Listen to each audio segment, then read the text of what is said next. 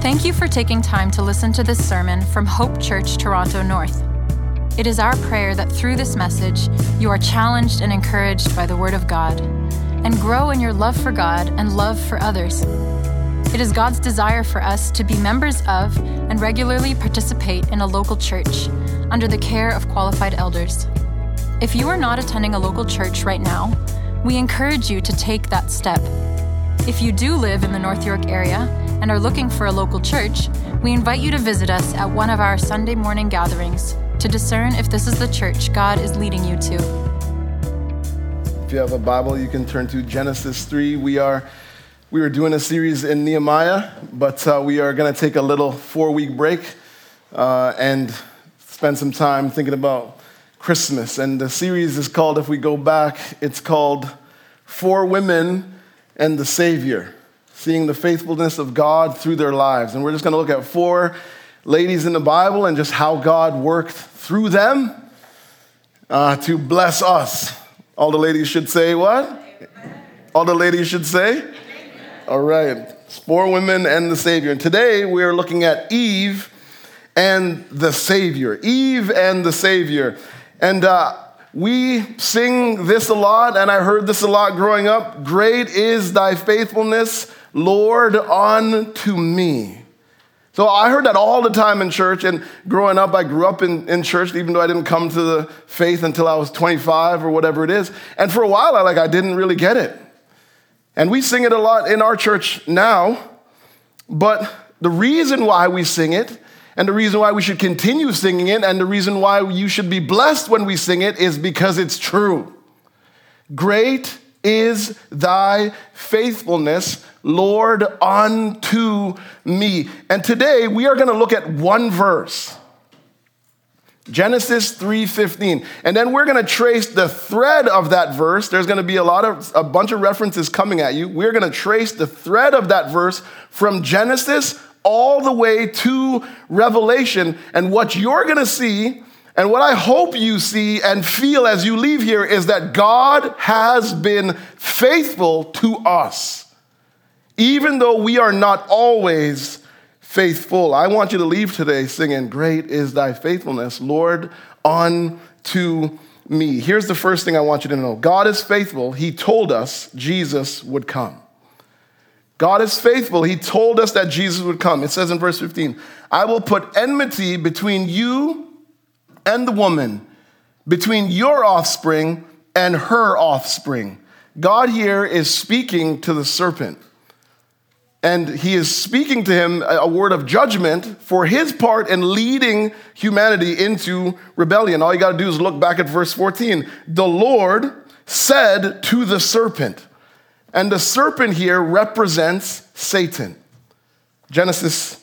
Revelation 12, verse 9 says, and the great dragon was thrown down, that ancient serpent who is called the devil and Satan, the deceiver of the whole world. And God says, I will put enmity between your offspring and her offspring. So what God says here is there's going to be strife between Satan and the child, the offspring of Eve. What he says here is someone is coming to undo the damage done by our sin and by Satan. God makes that promise. And I want you to know he doesn't just say it once. He says it multiple times. In Genesis 22, verse 17 says to Abraham, I will surely bless you, and I will surely multiply your offspring as the stars of heaven and the sand that is on the seashore. Your offspring shall possess the gate of his enemies. 2 Samuel 7, verse 12, God says to David, when your days are fulfilled and you lie down with your fathers, I will raise up your offspring after you, who shall come from you, your body, and I will establish his kingdom. I want you to notice that they keep saying offspring, not offsprings. Talking about one person. God built anticipation. He made this promise. And then he kept his word. Galatians 3:16 Now the promises were made to Abraham and to his offspring. It does not say to offsprings, referring to many, but referring to one. And to your offspring, who is, you say it, Christ. Who is Christ? God makes this promise, and then he keeps his word. And here's where it comes. Here's where it's going to bless you. If it hasn't blessed you already, here's where it should bless you. Because of this offspring, now you're an offspring. Have you ever thought about that? You're like, prove it to me, Marv. Fine. Galatians 3:16, do we have it? Sorry. No, next one, yeah, 3:29. If you're in Christ, then you're Abraham's offspring, heirs according to the promise. From the very beginning, what I'm trying to show you is God had a plan to bring you back into the family. God had a plan to rescue you and make you a child of the King. God had a plan to make sure that there is a blessing coming to you at the end of your life. From the very beginning, he said there was a mess that was made, and God stepped in and he said, I'm going to fix that mess that was made by sin and Satan, because this is my world, this is my people, these are my children, and I'm not going to leave them by themselves. I'm going to bring them in. And I'm going to bless them and help them. And here's the thing. Now, as a child of God, do you know that God is continuing to be faithful to you? Do you know that God is continuing every day to be faithful to you? Here's how. God is continuing to guide you every day. He guides us by the Spirit. That's why the scriptures say, keep in step with the Spirit. Follow the leading and the prompting of the Spirit. That is how God guides us away from sin and temptation. God tells us, pick up the word, read the scriptures, let it speak into your life. That is the way he guides you through the challenges and the confusing things that come up in your life. God says, join a community, be there, let the people get to know you, tell them what's going on in your life, help one another, speak the truth in love, help one another walk through all that is coming. God guides us through the scriptures, through the Spirit, and through the saints. God is faithful to you and to me all the time. Here's the next way God is faithful to you. He is sanctifying us through the hills and the valleys of life. And aren't there valleys sometimes? We love the mountaintop. I know I do. I'll just speak for myself. But it's tough down there in the valley. It's tough when hard things come. But even in that, though I walk through the valley of the shadow of death, what does the Bible say? You are with me, sanctifying me, refining me, all these little things. Here's the thing, when you are trapped in sin for a long time, there's all kinds of bad habits, there's all kinds of bad thoughts, there's all kinds of bad decisions that sort of get tied to us. And God says when he brings us in, he puts us and allows us tough things to come to refine us and work those things off. You are being sanctified. God is looking at you and he's saying, I am using this to make you become the person you were meant to be. The person I created you to be, but sin has distorted. And sanctification and the discipline of God is tough. It's hard. But God's like, it's for your good. It's because I love you. And I want you to walk right. And here's the other thing. God is guiding us. He is sanctifying us. And he will glorify us. It says, when you see him. We just sung in a song that Jesus came once and he will come again. The Bible says, when you see him, you will be made like him. No more struggle with sin. No more broken bodies. No more confused and anxious thoughts. No more mental distress and trouble. All will be right and work right. That is the promise of God. Guiding you, sanctifying you, and will glorify you. We're back in the family of God because of the work of the Son. We are an offspring because of Jesus Christ. God is faithful. Here's this next thing. He told us that Jesus would win. Okay, I'm going to give you another chance, and I'm going to say it again so you can respond the right way. And don't leave me up here by myself. You ready? God is faithful. He told us Jesus would win. Amen. He told us Jesus would win. Amen. Look at it in the text. I will put enmity between you and the woman, between your offspring and her offspring. He shall bruise your head, and you shall bruise his heel. Here God is predicting the defeat of Satan from the very beginning.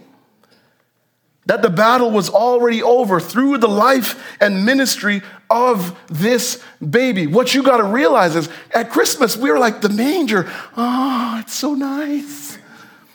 But Jesus was born for battle. That's a warrior baby in that little manger. Ready to go, ready to fight. Born for battle. Sometimes we just make it so, it's, wow. I'm just trying to show you. And in a way, I get it. But in another way, we need to see it for what it is. The birth of Jesus Christ is spiritual warfare. 1 John 3:8 says, the Son of God appeared, incarnation, to destroy the work of the devil. You want to understand, he's Mary's beautiful baby boy, but he's Satan's worst nightmare. What? The angels are singing, the shepherds are rejoicing, Satan is shaking because of what is in front of him. And God says both will be wounded. But here's the thing, a hit to the head is worse than a hit to the heel. That's why in American football, they give you a helmet for your head and cleats for your feet. I've played it. Trust me, you need a helmet. And he says, he will bruise your heel. You will bruise his heel. That is a prophecy about the death of Jesus Christ. But he says, he will bruise your head. That is a prophecy about the death and resurrection of Jesus Christ. Your brother was laid in the tomb on Friday, but he got up on Sunday. Come on, look. I'm writing these things down. I'm like, ooh, this is going to get him. And you're just sometimes just sitting there like, alive, got up, resurrected. That means your reality is completely different. I think sometimes that gets lost on us. We don't want to really celebrate the resurrection until Easter Sunday. Right? Sometimes people are like, oh, he's risen, right? On Easter Sunday, you're like, he's risen today too. We don't got to wait. We don't got to wait till April. Well, it's March this year. But now, laid in the tomb, but he got up. He's alive. And because he's alive, you have life to look forward to. And because he got up, the power of Satan was crushed at the cross. Colossians 2 says, is it 2? It's 3. You were dead in your trespasses and uncircumcision of your flesh. God made alive together with him, having forgiven all our trespasses by canceling the record of debt that has stood against us with its legal demands. This he set aside, nailing it to the cross. Watch this. He disarmed rulers and authority and put them to open shame by triumphing over them in him. Hebrews 2. Since therefore the children share in the flesh and blood, he himself likewise took part of the same things, that through death he might destroy the one who has the power of death, that is the devil. Crushed completely at the cross. Satan's sitting there and he's looking when Jesus is dying and he's thinking, I'm winning. And Jesus is like, you're losing, bro. Defeated. And here's the thing. Satan at the cross, completely disarmed and defeated. Here's what this means for you. He has no power over you. You have a real enemy that has no power over you because the Spirit of God is residing in you, who gives you the power to overcome anything he throws at you. That is your reality. Here's the other thing. He can say nothing against you. Satan is an accuser. Here's the way he works. He tempts you into something, and then when you give in, he's like, see, that's who you are. He tempts you and then he heaps condemnation. And what does the Bible say though? There is no condemnation for those who are in Christ Jesus. If you've confessed, if you've repented, if you've taken ownership, if people have extended forgiveness, you're good. If God has forgiven you for your sin, why are you condemning yourself and allowing Satan to heap new condemnation on something that God says, as far as the east is from the west, so I've removed that thing from you. Live in the gospel freedom that God has given. It's okay. The young one said amen. Say it loud, brother. It's okay. That's right. No condemnation. He can say nothing against you. Here's the thing. He cannot stop God from using you.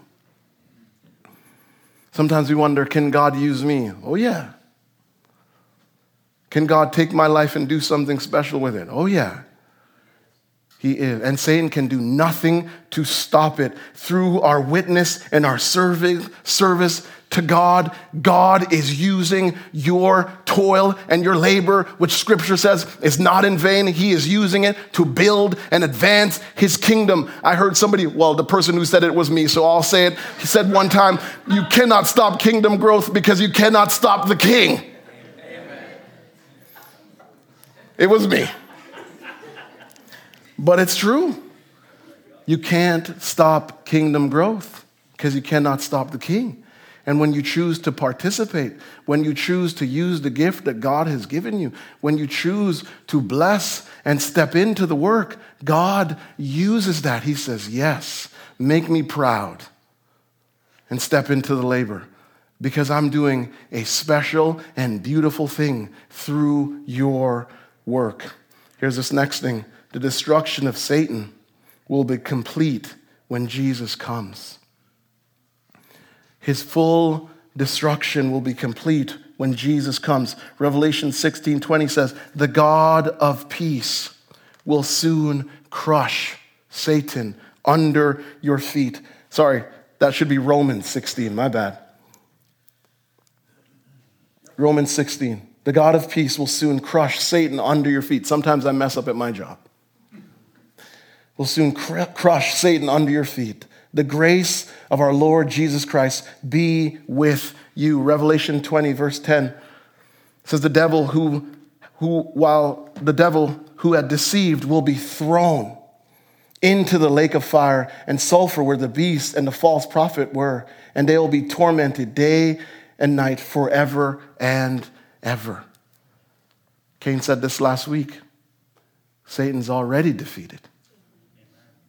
The battle is already over. He knows what's coming, and he can do nothing to stop it. And here's the thing.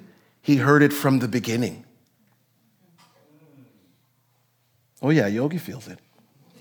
We're in Revelation, but he heard it at the start.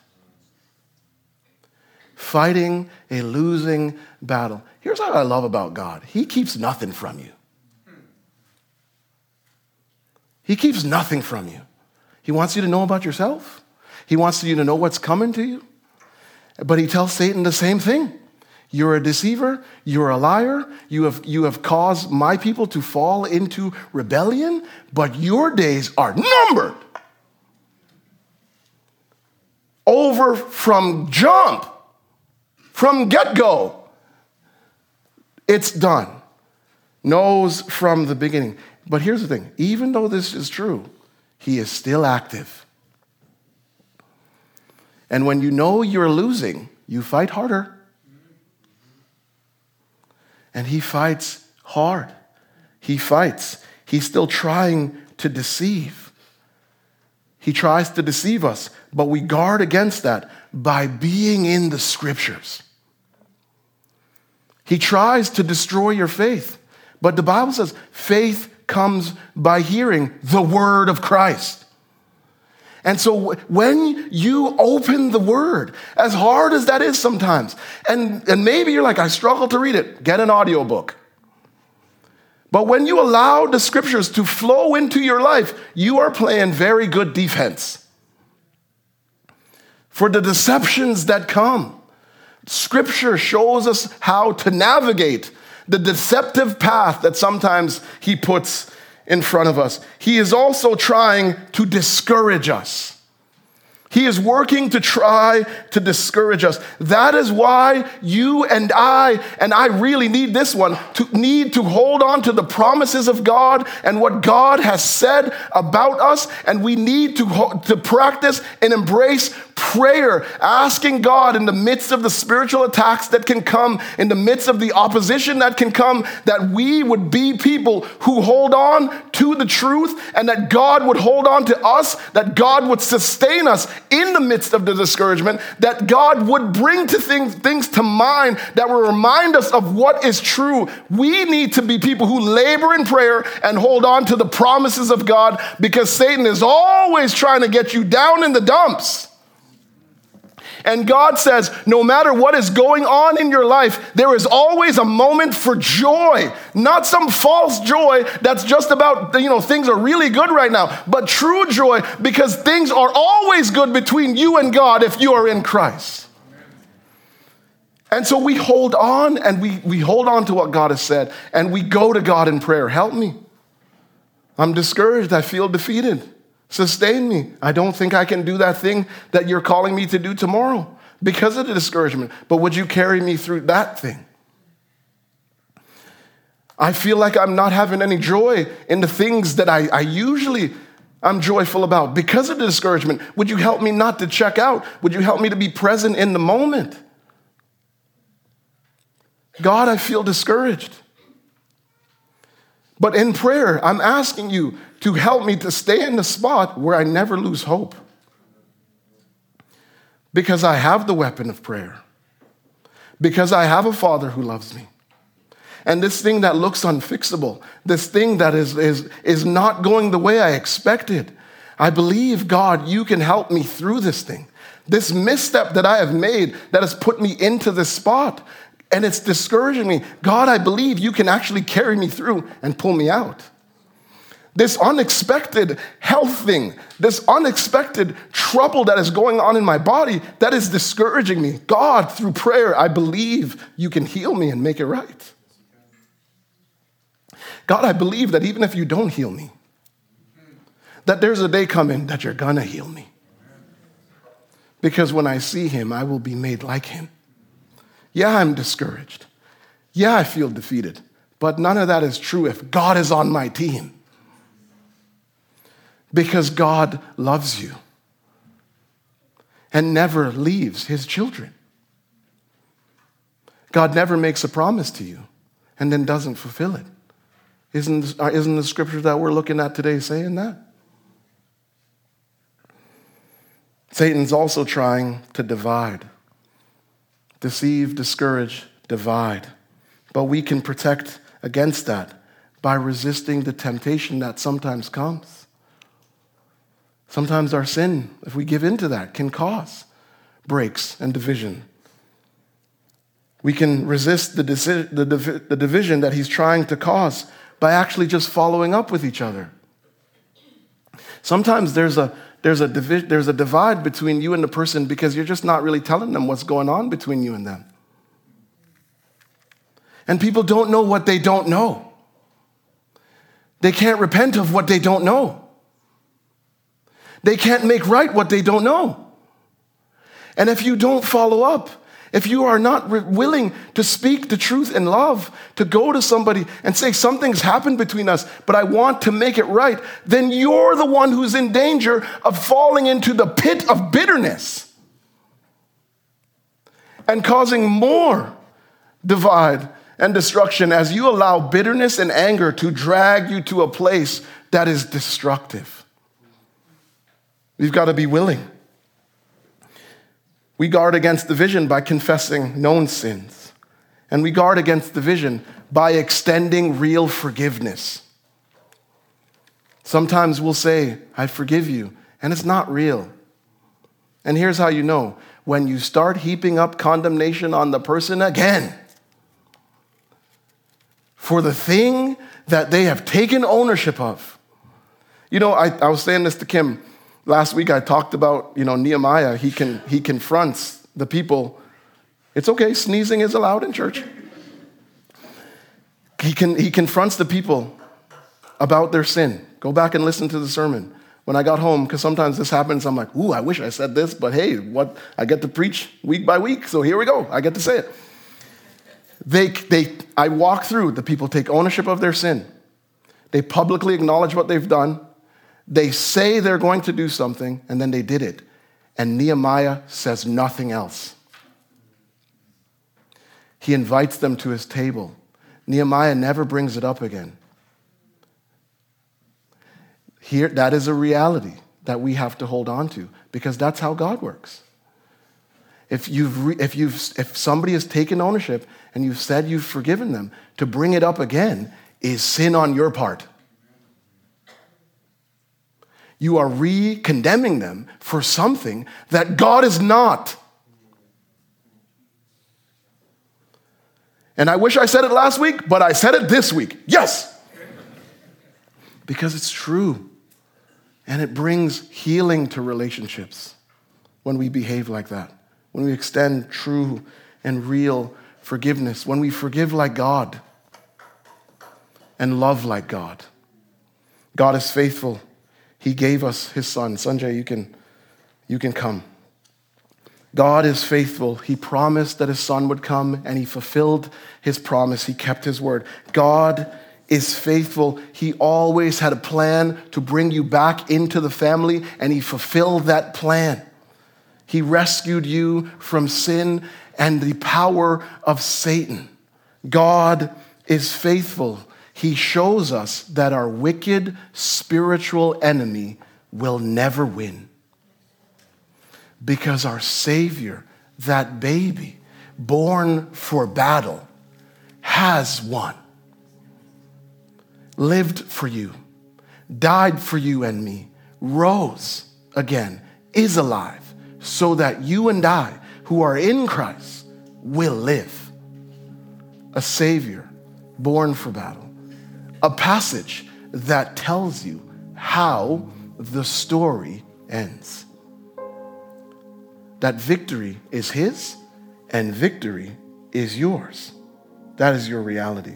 Don't live in anything less. Because if you do, you're letting Satan win, and he is lost. Live in your reality. Victory belongs to you because you're in Christ and you're loved by God. Let's stand and pray.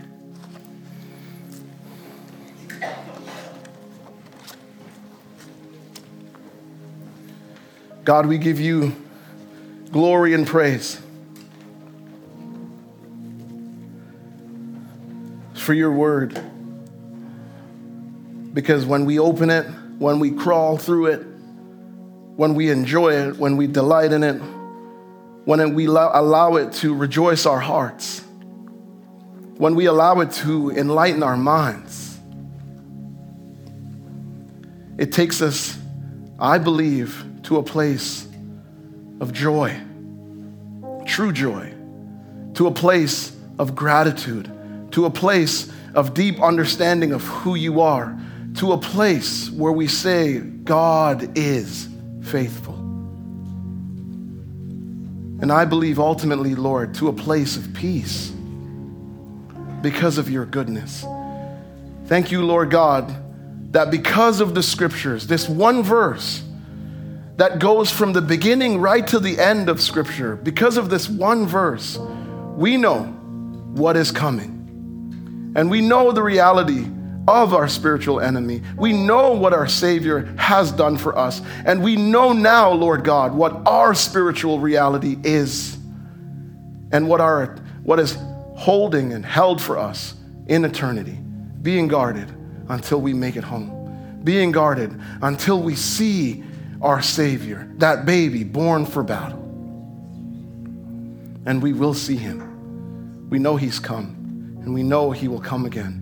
Help us to walk in our gospel reality every day, I pray, and to sing your praise now, we pray, in Jesus' name, because you deserve it. You are faithful, God. In your name we pray. Amen. For more resources or information about Hope Church, visit hopetorontonorth.com.